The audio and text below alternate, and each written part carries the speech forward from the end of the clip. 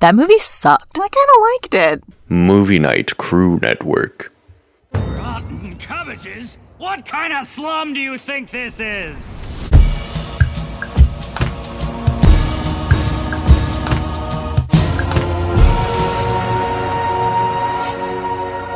Hey, babe. It's the day after Halloween. Yeah, it's how you feeling? I got like a candy hangover. It's really bad. I had 50 Twizzlers last night. I didn't have 50 Twizzlers. I hate Twizzlers. I would actually hope that you didn't have 50 Twizzlers, especially the black licorice variety, because actually there have been documented cases of people having health issues and needing to be hospitalized because black licorice, anise, which is the thing, that licoricey flavor that makes it taste that way, actually really lowers your blood pressure. So if you pop black licorice candy, you could end up in the hospital. Hot take, Twizzlers is the worst candy. It's the worst one. It's the worst one. It's like Bob and Bob's Burgers. He would hand out Twizzlers as his lame candy of the season. So real quick, I'm Zach. And I'm Alex. And this is... My Cabbages! An Avatar podcast. Oh, my cabbages!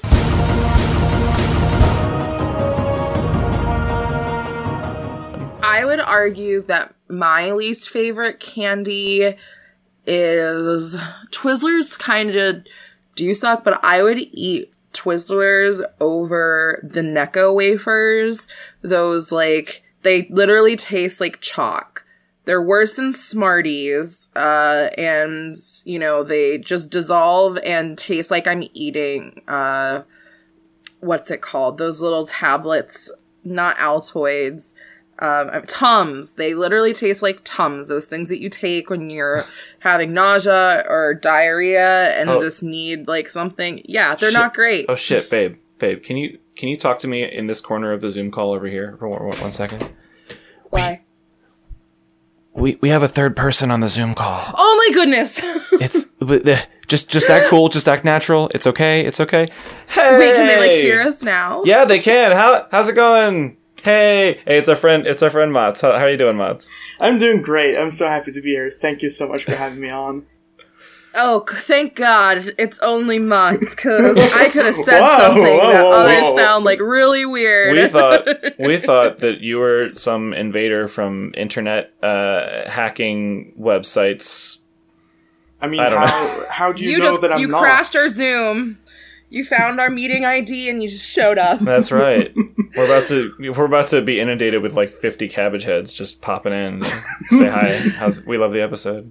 I wish. But in all seriousness, Mats, thank you so much for joining us. #1 fan of the pod and our first official patron on Patreon when we launched back in August. So welcome. We're so happy to have you on the show. Thank you. I'm so happy to be here. And yeah, I absolutely love this podcast. And I'm so happy to be on. Aw, well, we're happy to have you. We're very happy you're here, buddy.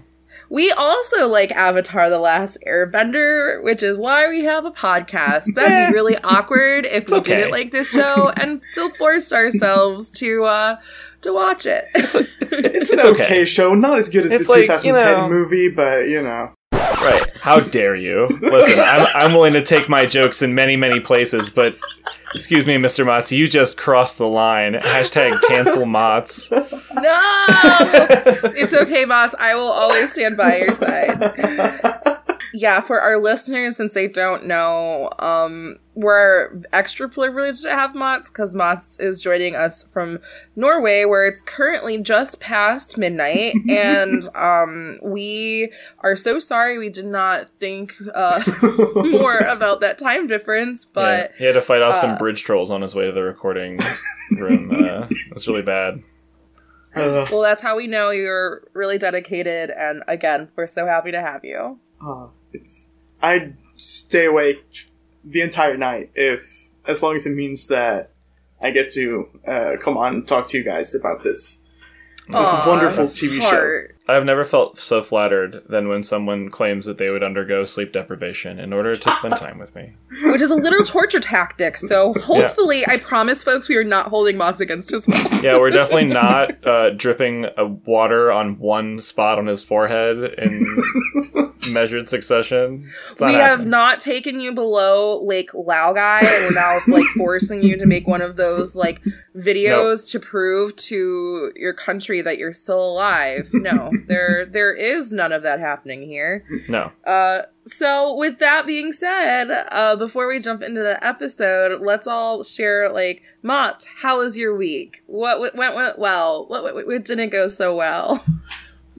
Well, I mean, it was a week. I mean, it wasn't terrible. Honestly, I do not remember what I did the last week, so I think I was listening to podcasts for most of the time, so... Hey, time flies when you're having fun, and True. Listening to podcasts, you know, you're obviously a fan of Other Movie Night Crew Network podcast, and no other podcasts, only Movie Night Crew and no one else.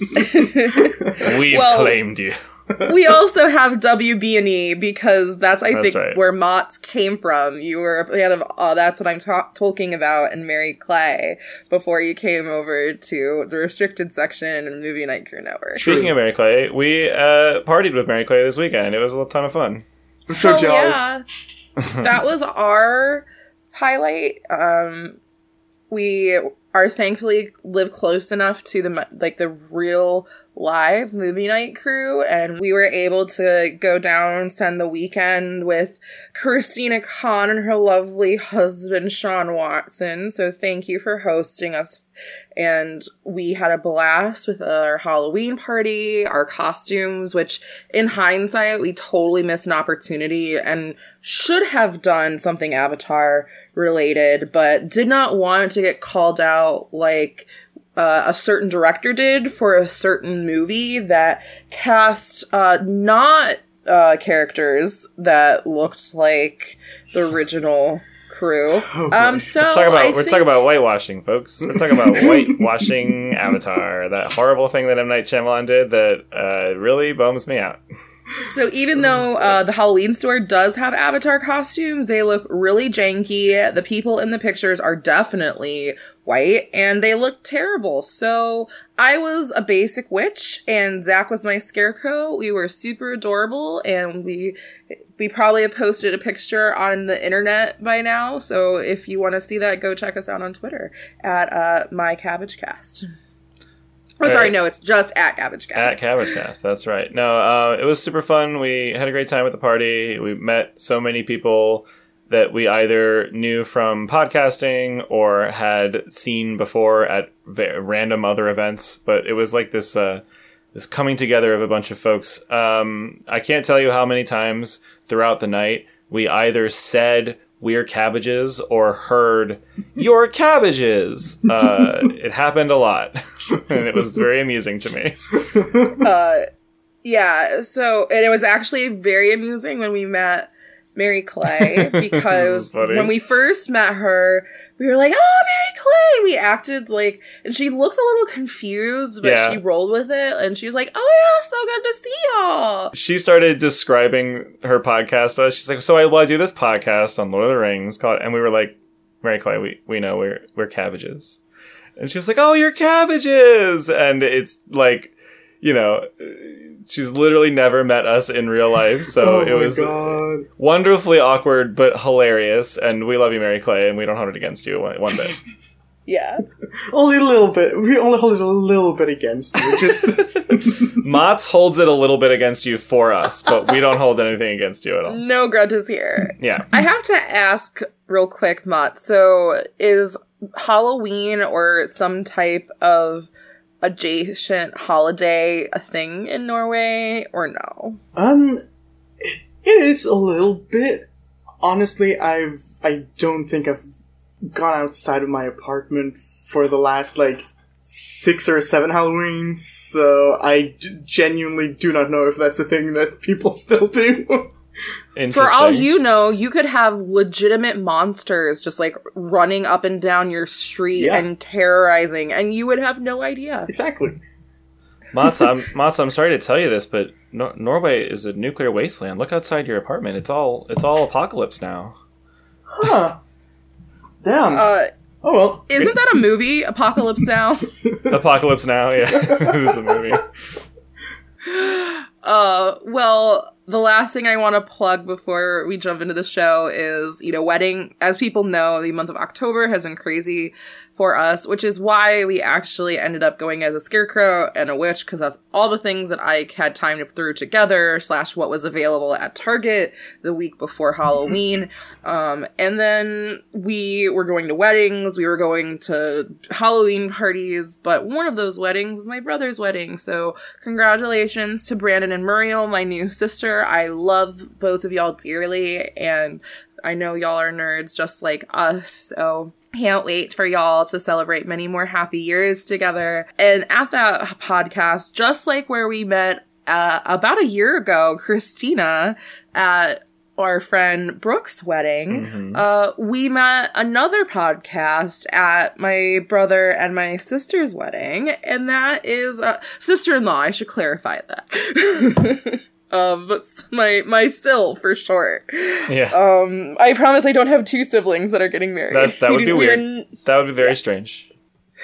This other podcast is Anime Night Podcast, hosted by one of my brother's dear friends, Cameron. So, I will put his and Anime Night Podcast stuff on social media in the show notes, but they're hysterical. They're very much in line with humor as us and other Movie Night Crew podcasts. They just sit and talk about anime that they like, and their first episode is on My Hero Academia, which I'm not a huge anime nerd, but I was still able to follow. Love Boku no Hero. So there you go. So go check them out, y'all.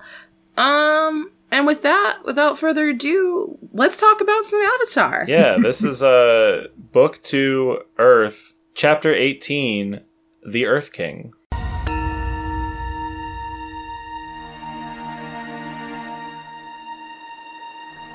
So the group breaks into the Earth King's palace to inform him of the 100-Year War, which the Dai Li has kept secret. They eventually convince the Earth King by showing him the destroyed Fire Nation drill, and Longfeng is arrested for treason. Meanwhile, Zuko succumbs to an illness, which Iroh calls a metamorphosis caused by the former's conflicting destiny, and the prince is haunted by nightmares. Azula and her friends, now disguised as the Kyoshi warriors, successfully infiltrate the city.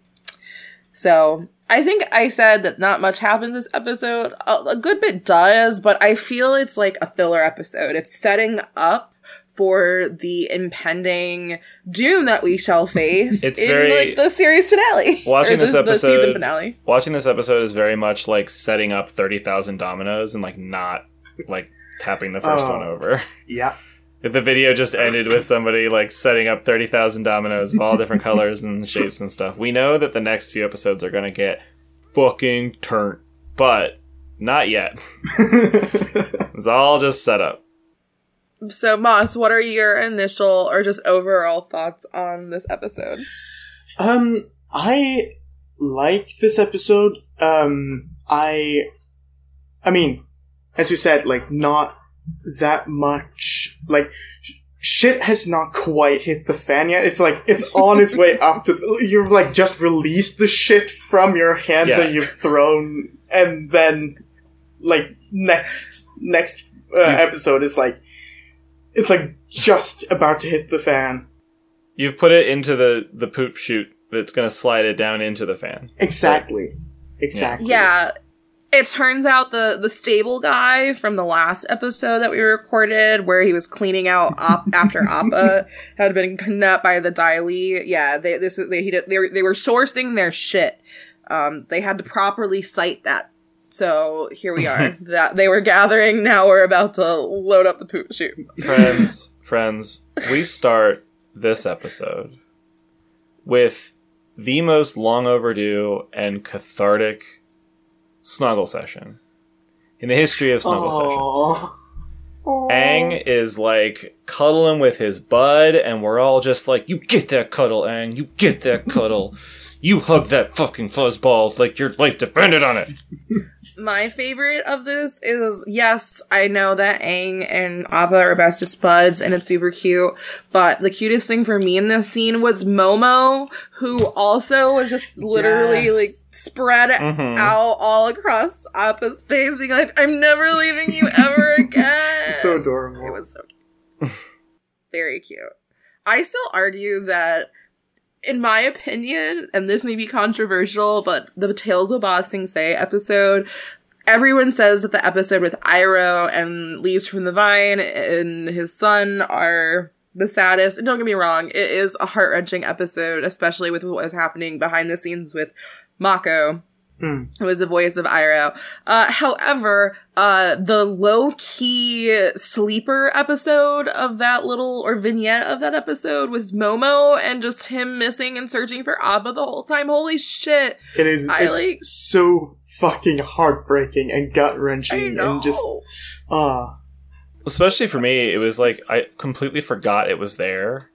It's like that scene at the end of a movie where like everybody thinks, oh, the heroes have won. The Sanderson sisters finally got defeated by the zombie played by Doug Jones. But then, oh no, what is happening? What's this last thing? Oh my god, am I about to cry? Oh my god, why am I sobbing? Why am I dry heaving? It's very tragic and very sad. Yeah. But, so after we have our reunion with Appa, which the Appa drought is over, thank fucking God, we can all, I'll still keep the channel up in the Discord that we have, because who doesn't need, everyone still needs a place to access and post just Appa gifs and memes in their life. Everyone needs an Appa sometimes. Yeah, exactly. So we'll still keep that up, but thank fucking God the Appa drought is over. We missed you, big fluff buddy. We missed you good. So then they're just trying to figure out what their next move's gonna be. They're arguing, do we stay?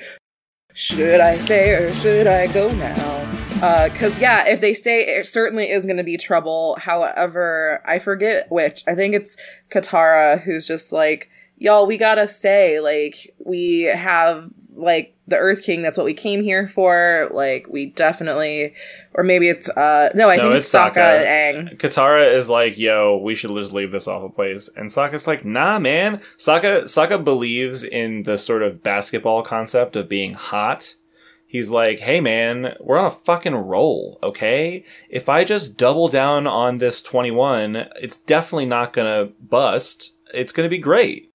Listen, all or nothing. We just made a ton of money. Now we're just going to spend it all on the slots, and eventually we'll make more money. Sokka's using some great logic here to be like, yeah, we're kind of on a ball. Let's keep rolling. I think that they see the the Dai Li trying to hunt them down on these boats, which those boats looks like super fancy and whatnot. But I want to know how big Lake Laogai actually is, because like those boats look like they're seaworthy, and from far away, I'm soon as you get up closer, they're probably going to be even bigger. So I'm like, how big is Lake Laogai that they need these giant ships specially made just to sail around on this landlocked body of water? Apparently very big. What my question also is like, I never get a good sense for what areas they go to that are in the wall and what areas they go to that are outside the wall. For example, the final third wall. Does it have a bunch of just fucking wilderness in it? Or do they take people outside of the walls to go to Lake Laogai? Is Lake Laogai beyond the walls? And if it's not, why is there just no people around the lake for miles and miles and miles? I thought that like Ba Sing Se was like a densely packed place. I think it's like once you're within like the inner wall or like but between the second ring and then the outer wall, there's tons of land in the with rolling farms and things like that. So I'm assuming like that's where a lot of like the city's food supply comes from. They have like all their farmers, artisans that are, you know, producing or probably living their best lives there. We know that there's a zoo there now, thanks to Aang.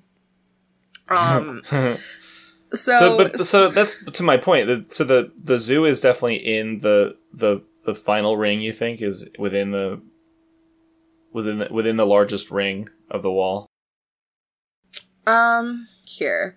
I'm gonna go ahead and post in the chat right now. So there's the outer wall, the lower ring, the middle ring, and then the upper ring. Gosh, they're totally busting a hole in the theory. One ring to rule them all. Yeah. Turns out you need 3. We all thought this was Lord of the Rings. It turns out it's Sonic the fucking Hedgehog. It just rings everywhere.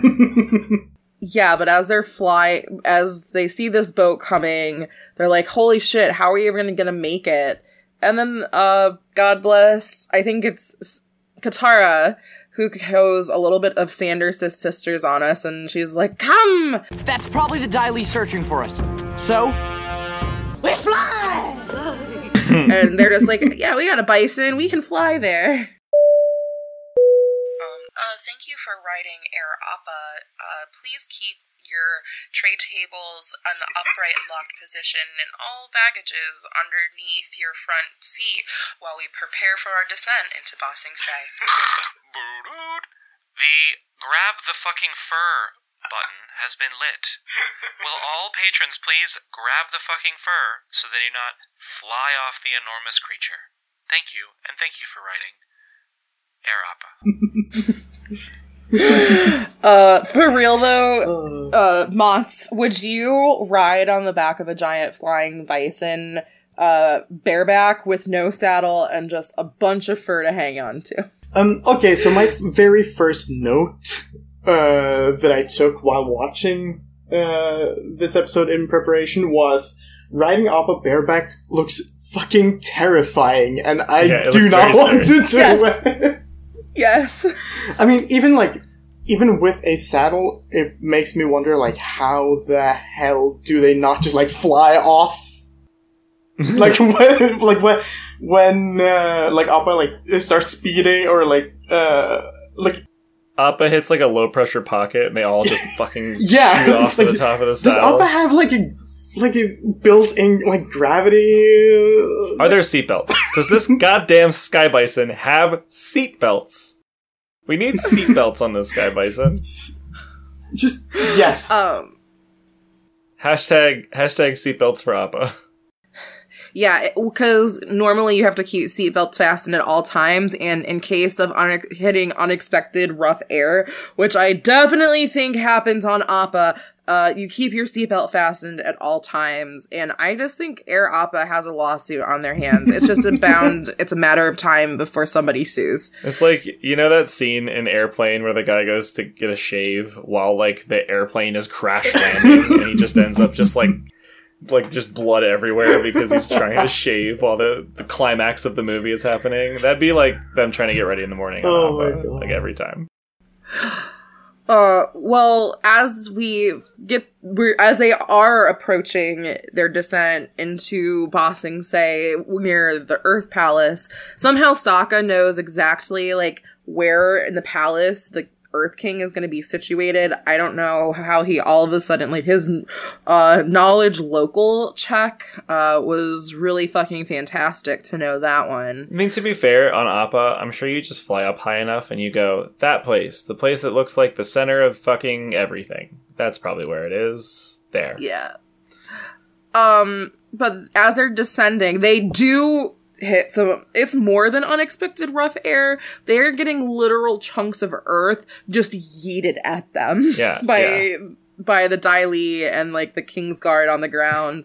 Pretty fucking epic battle ensues. And my only note about this battle, other than it being epic, was when Katara gets out her water whip and is trying to fight alongside Toph and Aang. They are able to subdue some of these guys by literally just popping up like slices of earth like out of a toaster, and then they're slammed together and like they lay flat as if they're in a nice big bed of earth blocks. And I'm like, now that's one fucking weighted blanket, because those motherfuckers are definitely dead. Yep. Their internal organs are very much crushed.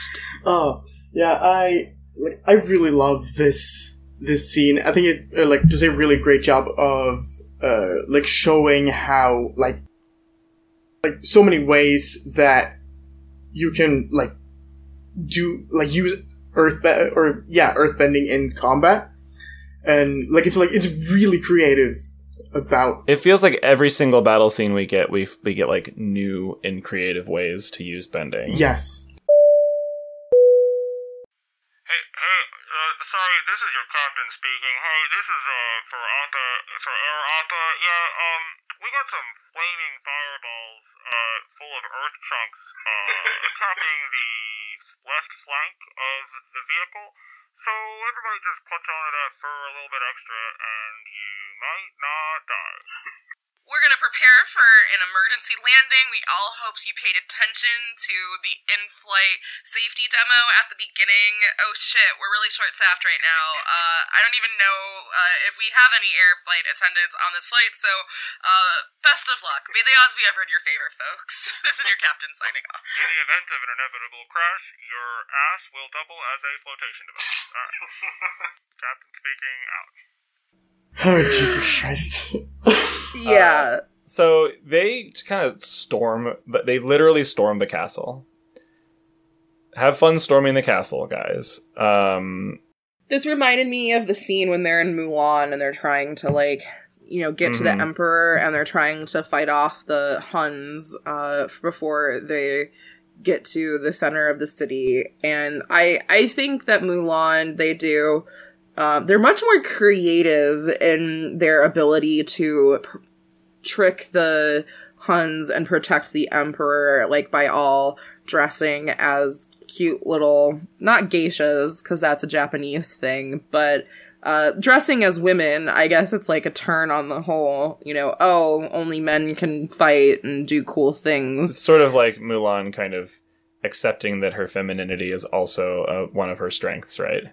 Yeah, I thought that, but so much for Sokka knowing fucking where the Emperor or the Earth King is, because he was very confident when they were flying, but once they land, he has to open every single door and be like, are you in here? No. Plus, I mean, people know not to open. You put your ear up to the door and you roll a perception check. And then if it's high enough, the DM will tell you what's in there without actually having to bust in and like destroy a bunch of giant spiders or whatever. Come on, Sokka. This can't be your first dungeon. You're on Team Avatar.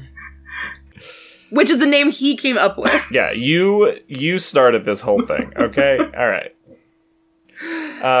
But yeah, so they basically storm the fucking castle. They completely rock house and storm in there.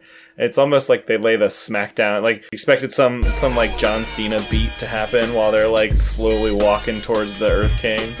And they're like, hey, they explain that like Long Fang's been lying to you, dude. I'm the Avatar. And the King's like, oh, he's the Avatar. It's actually Bosco that saves the day, though. I feel that this point is worth calling out, because none of Team Avatar thought it, oh yeah, we probably should mention that Aang's the Avatar. It's Bosco who comes by and is like giving love on Aang from the, I guess, the festival or the fancy dinner party he was at a few weeks ago. So bears, just like elephants, I guess, have memories and remember, because God save Bosco. He was just so sweet, and hey, if he likes you, then that checks out. Bosco is a real hero this episode for sure. Yeah, we all stand Bosco. Hashtag Bosco for life. I mean, honestly, even Long Fang does a better job of helping Team Avatar than Team Avatar does of helping Team Avatar in this episode. Yeah. He's like, arrest the Avatar and his friends. Oh shit, I meant some kid. Yeah, like, fucking Long Feng really fucks up, like, every single check in this episode. It's bad. It's bad, Long Fang. Goes from being this, like, master manipulator to being just, like, not able to do a single fucking thing. Yeah. He woke up on the wrong side of the bed today. Speaking of waking up on the wrong side of the bed, we also have a concurrent storyline in which Zuko gets back from his heroic deeds of not fucking the Avatar over big time last episode, and he's feeling really sick. He's like, oh god, why does doing good things hurt me? Like starts like upchucking all of his bad shit and his issues, and Iroh's like, calm down, Zuko. You have a bad case of character development. Just let it pass. Just let it pass. Yeah, and as described by Iroh, Zuko is going through a metamorphosis, and his previous image of himself is so in conflict with his current actions that there is an internal battle with himself that is just really wreaking havoc on his system. And I'm sure some other podcasts could make a really interesting, like, literary connection to Franz Kafka's Metamorphosis and why this is just a perfect analogy for personal growth and development. And all I gotta say is I remember reading that in the 8th fucking grade, and I was so terrified by this short story and so grossed out by the body horror and the crunching of this bug that was described. I had to go to the bathroom, and I'm just like, yeah, and this teacher had to send someone to come find me. I was in the bathroom for so long, just chilling, waiting for this to be over, that they're like, hey, like, Alex, are you okay? And ever since then, I'm just like, nope, never gonna fucking read this ever again. And little did I know, when Zach suggested we watch one of his favorite movies of all time, District 9. I love District 9. That it is a literal It's totally not just straight up Kafka's The Metamorphosis. It is. He's lying to you. It's just Please, that. I do not want anyone else to suffer the same fate that I did. It's that with action and alien weaponry. That's pretty much what that movie is. Oh look, a wild tangent appeared. Speaking of characters not turning into horrifying insects, Zuko just happens to have a fever, and Iroh's like, you're just allergic to being a decent person. Just get over it. And he makes him some tea, and he's like, all right, here you go. I brought you some ginger ale and some soup. It's tomato soup. And I put on Teenage Mutant Ninja Turtles for you, just like you like. And Zuko's like, that's my favorite episode, Uncle. He's just being a good daddy dad kind of guy to Zuko right now. He's watching out for his boy.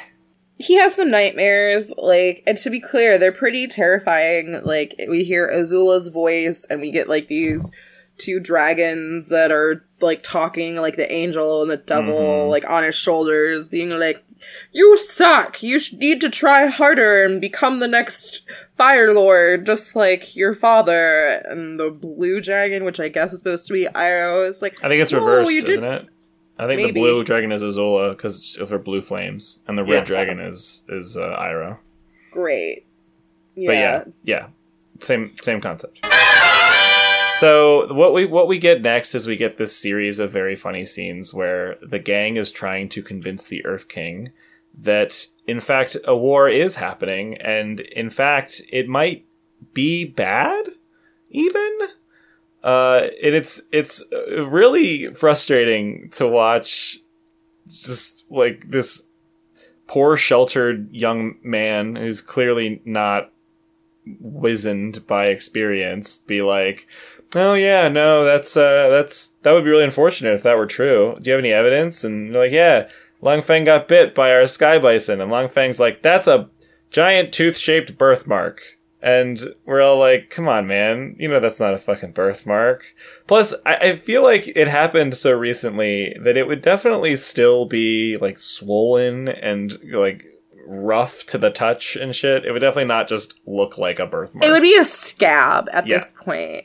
And also, I think this is funny because I'm a forensic nerd, and so I watch a lot of true crime, and this is actually, like, things that legitimately were used back in the day, especially before DNA, like, when all they had were, like, hair analysis and blood type, and then, oh yeah, we're just gonna take cast of your teeth, and we're going to make sure, like, and use that to see if it lines up with, like, bite marks or, like, any other dental records. It's good for identifying bodies. Like, you have a bunch of bones, and you're trying to figure out if this person is who the person that you're, like, we're trying to find. That works. That lines up well. But, yeah, unfortunately, I don't think that this piece of evidence would hold up in court. Yeah, I don't think so either. It's, like, again, it's like, thank God for Long Feng suddenly deciding to become the world's worst liar. Yeah, he's built a whole career out of very efficiently and effectively lying to literally everyone he's ever come into contact with. And then the gang are like, hey, what about this bite mark on your foot? And he's like, nah, man, that's a birthmark. And they're like, hey, Appa, come here a sec. Hey, look at this fucking, look at the chompers on this guy, okay? They're, like, comparing the tooth to Long Feng. And there's I just love this scene where they're like, the king is like, well, I guess there's no way to prove that those markings aren't a birthmark. And then they bring in Appa, and, like, the smash cut is the king just being like, yep, that pretty much proves it. I need that as a gift so that I can just, like, react to things with it. Like, yep, that pretty much proves it. Like, whenever I see a flat earther, like, do some deep dive on why the earth is flat, I can just post the Earth King going, well, that pretty much proves it. Oh, I'm fucking here for that. Oh, that's perfect. I mean, if it's the Earth King that says the Earth is flat, he must know everything about the Earth, so clearly his word, he never lies. Aang is like, after all this shit is over, I gotta talk to you about a little theory I've been cooking up for the past season and a half, okay? I'm convinced of it. I completely forgot that Aang was a flat earther. Aang's a flat earther, yeah. Oh my god. That could be a t-shirt all on its own.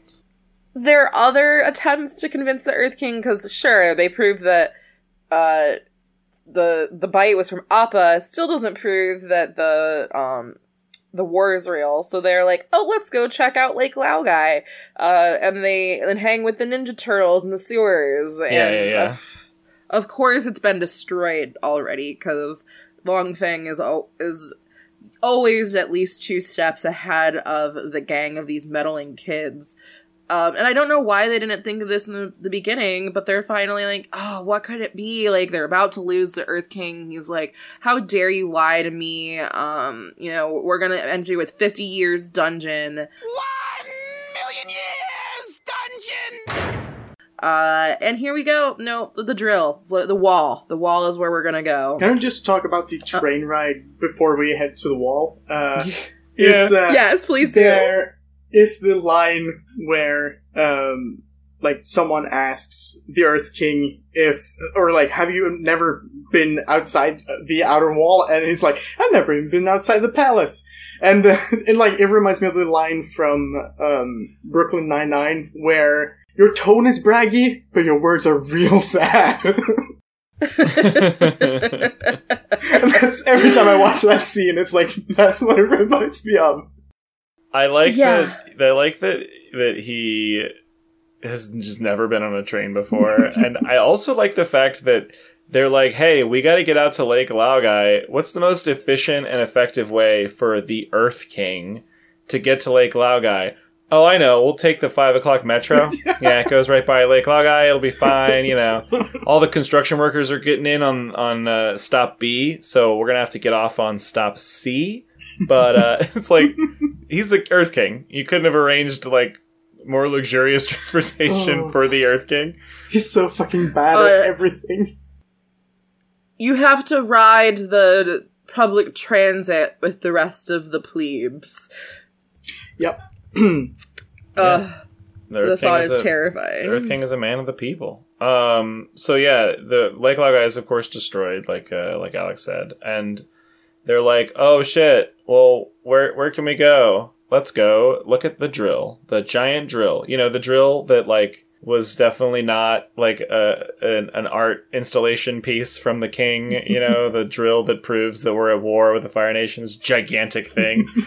So they go to it, and wouldn't you know it, it's still there, because it turns out a colossal drill.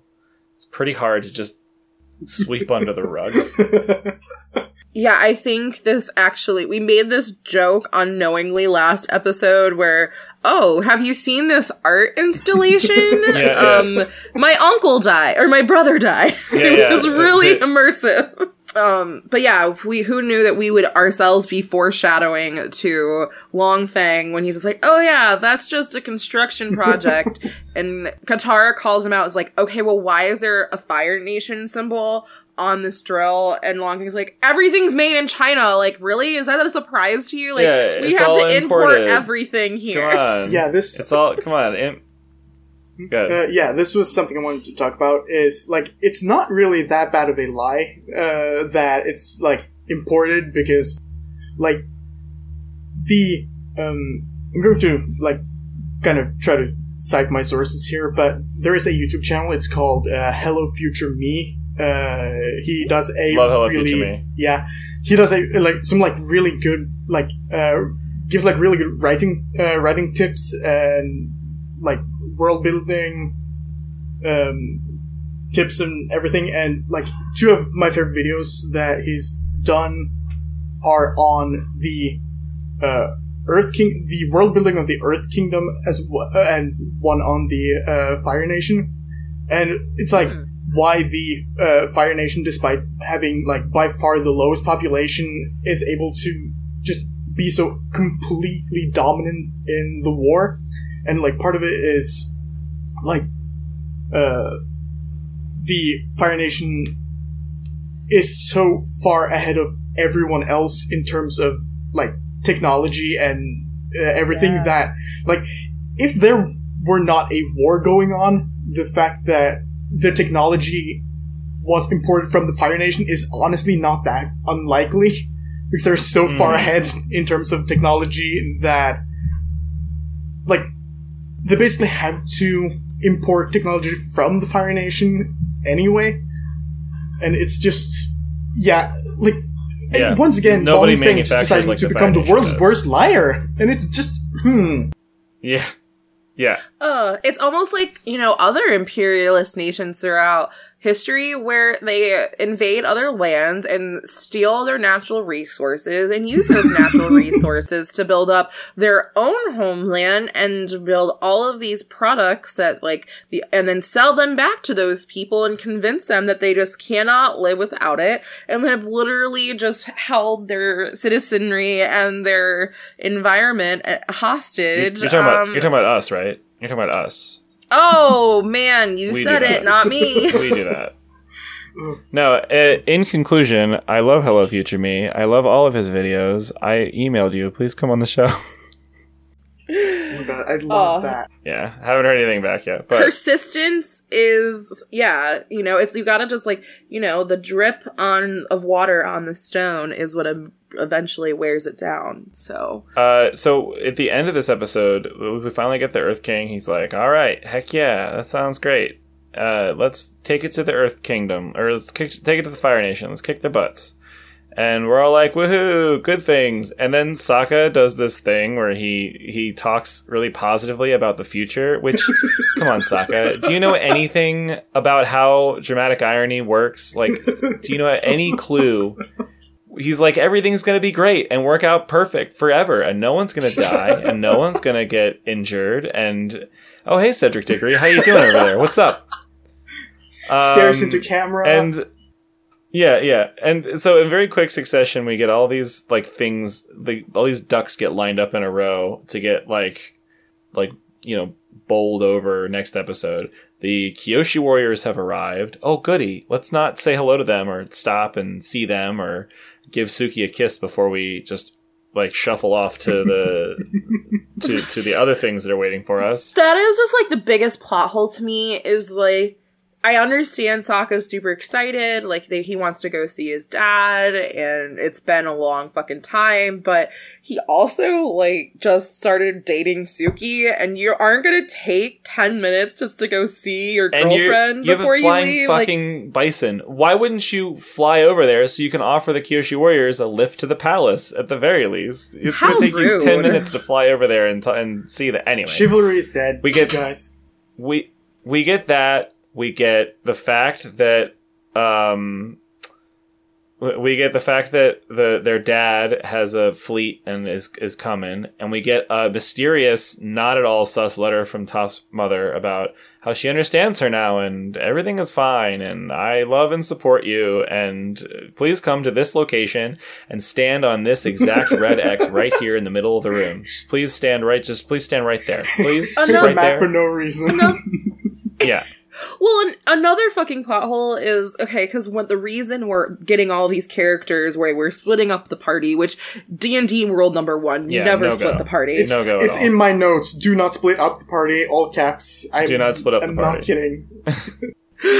Good for you, Buds. you get it. I've never played D&D, and even I know that you do not split up the party. Oh shit, so there you go. I thought you would have been a D&D vet, but Oh like... no, I really want to. I really want to play D&D.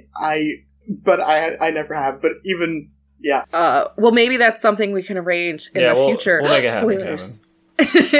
But anyways, we get this box of scrolls. They're like, oh, turns out the Dai Li had all of the secret intelligence of every single person in the city. And they pull out this giant, like, tiny jewelry box, and they're This just... giant, tiny jewelry. And they're not like little cards like that you used to like flip through and find a library book before we had computers. No, it's just a box of scrolls, which take up a lot of fucking room. Yeah. And I have a hard time believing that every single scroll on every single person in the city of Ba Sing Se fit into this box, other than the fact that the Dai Li are really, really shitty at gathering intelligence. No, I think they just brought the relevant documents in that box. That makes sense. They just were like, oh, look, grab the documents for the Team Avatar. For the and Avatar. Put them here and we'll take them to them. But talk about the guru for sliding into Aang's scrolls like that, you know. Slide it into them DMs. Why don't you slide into my scrolls, okay? Direct Like scrolls? No. Sokka just gets like a drunk scroll from Suki and he unrolls it and it just says, "You up?" New scroll. Who dis? New scroll, who dis? So the plot hole with Sokka not going back to see Suki, which would have totally just torn apart all of the plot. Although giving that might be giving Sokka too much credit, because back a few episodes ago, before they were on their way to Ba Sing Se, he didn't recognize Suki at all without her makeup. True. So now that she has it on, and spoilers, the headdress that Azula is wearing is actually the one that she took from Suki. So interesting. I would give Sokka a 50-50 chance of actually recognizing Azula. Sokka might just roll up to Azula and be like, "Hey babe, heading out with the Avatars, see you later," and then kiss her on the cheek and just fuck off. What's different? Is it your no, not your makeup, no, not your hair. I know, it's a new robe. Like you got a new outfit. Looks great. So we're just an hour, so let's tie a bow on this thing. Yeah, well, the last one I want to mention is with, Toph literally has hated her parents her whole life, and so I really want to know what was in this letter that was so earth-shattering that Toph, who ran away from home, has shat on her parents at every opportunity, and all getting raised and visiting Ba Sing Se, how much she hates the city. She's like, y'all, my mom, like, finally gets me, and we're totally gonna kiss and make up, and it's gonna be great. She said she wants to record TikToks with me. I love it. I'm so happy. No, Sokka, Toph's just going over the letter. She's like, it's weird that she wrote "come alone" and then underlined it 3 times. I don't know what that's about, but you know, I'm just gonna go with my gut. I love my mama. Why does my mom's handwriting all of a sudden look very different? Well, not that... well, no, to be fair, unfortunately, Toph would not have been able to figure out if her mom's handwriting was God. different. It's the Braille. This Braille does not feel right. Did she write it in Braille? Like, Toph it just seems like Toph... I have to rewatch the episode. It seems like Toph, like, reads the letter right then and there, and then is like, hey, it's my mother. She wants to see me. Or I guess she maybe got it, like, someone to read it to her. To read it, yeah. So, really quick, at the end of this episode, we do this thing called experience points. Let's hand out some experience points. Uncle, do you realize what this means? I won't get to finish my game. Shouldn't there be a board or some pieces or something to Jenga? I won Dungeons and Dragons, and it was advanced. Evil? Or maybe chaotic neutral? The Demogorgon! We're in deep shit. You've been shot by an arrow. Ow! Well, there'd be penalties to her experience if she acted out of alignment. Now, in order to be expedient, I'm going to say we each get one. We can choose either a crit fail or a crit success, and we have to commit to that one and just pick one. So we'll each do one, and if they're all crit fails or they're all crit successes, then so be it. We'll just each do one. Coolio. I got mine. Go for it, babe. Why don't you start us off? Okay, well, mine is unfortunately going to be a crit fail from Sokka. When they're all reading their scrolls or their letters that they got from the wizard, he was just like, yeah, so Aang's reading his letter, and he's like, oh, it's some guru, and he wants to come tell me how I can enter the Avatar state. And Sokka's like, what's a guru? Is that some type of poisonous blowfish?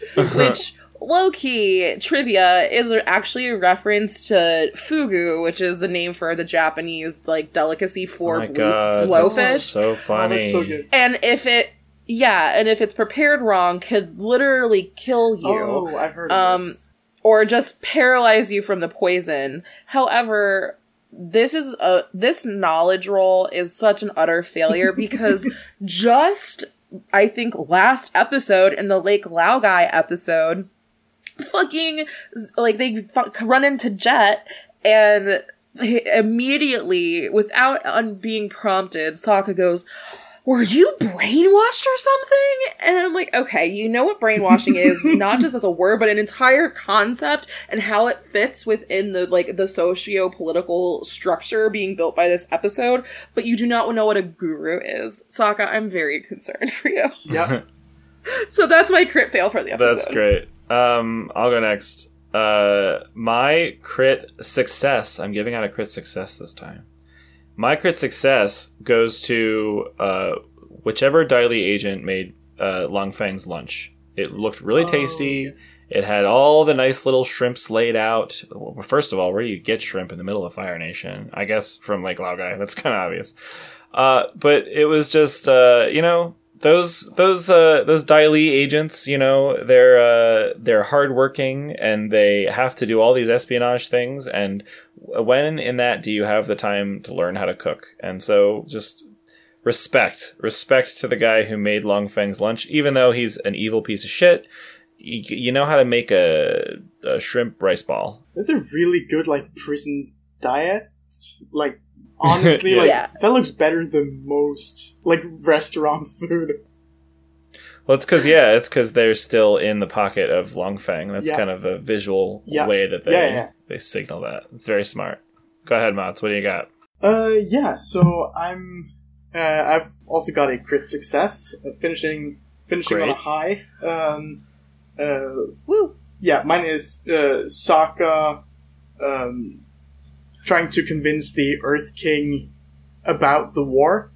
He honestly does a really good job of persuading him and... I think it was his idea to go to the wall, so... Diplomacy checks all around. Hell yes. It took them a little bit, but they finally got there. And we can all just give a handful of crit successes to Team Avatar in that opening fight scene, because they just fucking brought down the house. So true. Yeah. All right, folks, that's going to do it for us today. This has been a Avatar podcast called My Cabbages. We'll say it again in a second, but please, if you want to get in touch with us, if you want to talk to us, you can email us at mycabbagecast@gmail.com. Or you can find us on Twitter at CabbageCast. At CabbageCast. Go ahead and tweet us up. And, join the Patreon if you want. We're a little backlogged on episodes at the moment, but by mid-November, we should have all of them up in a row, and we'll be releasing November's episode in a few weeks.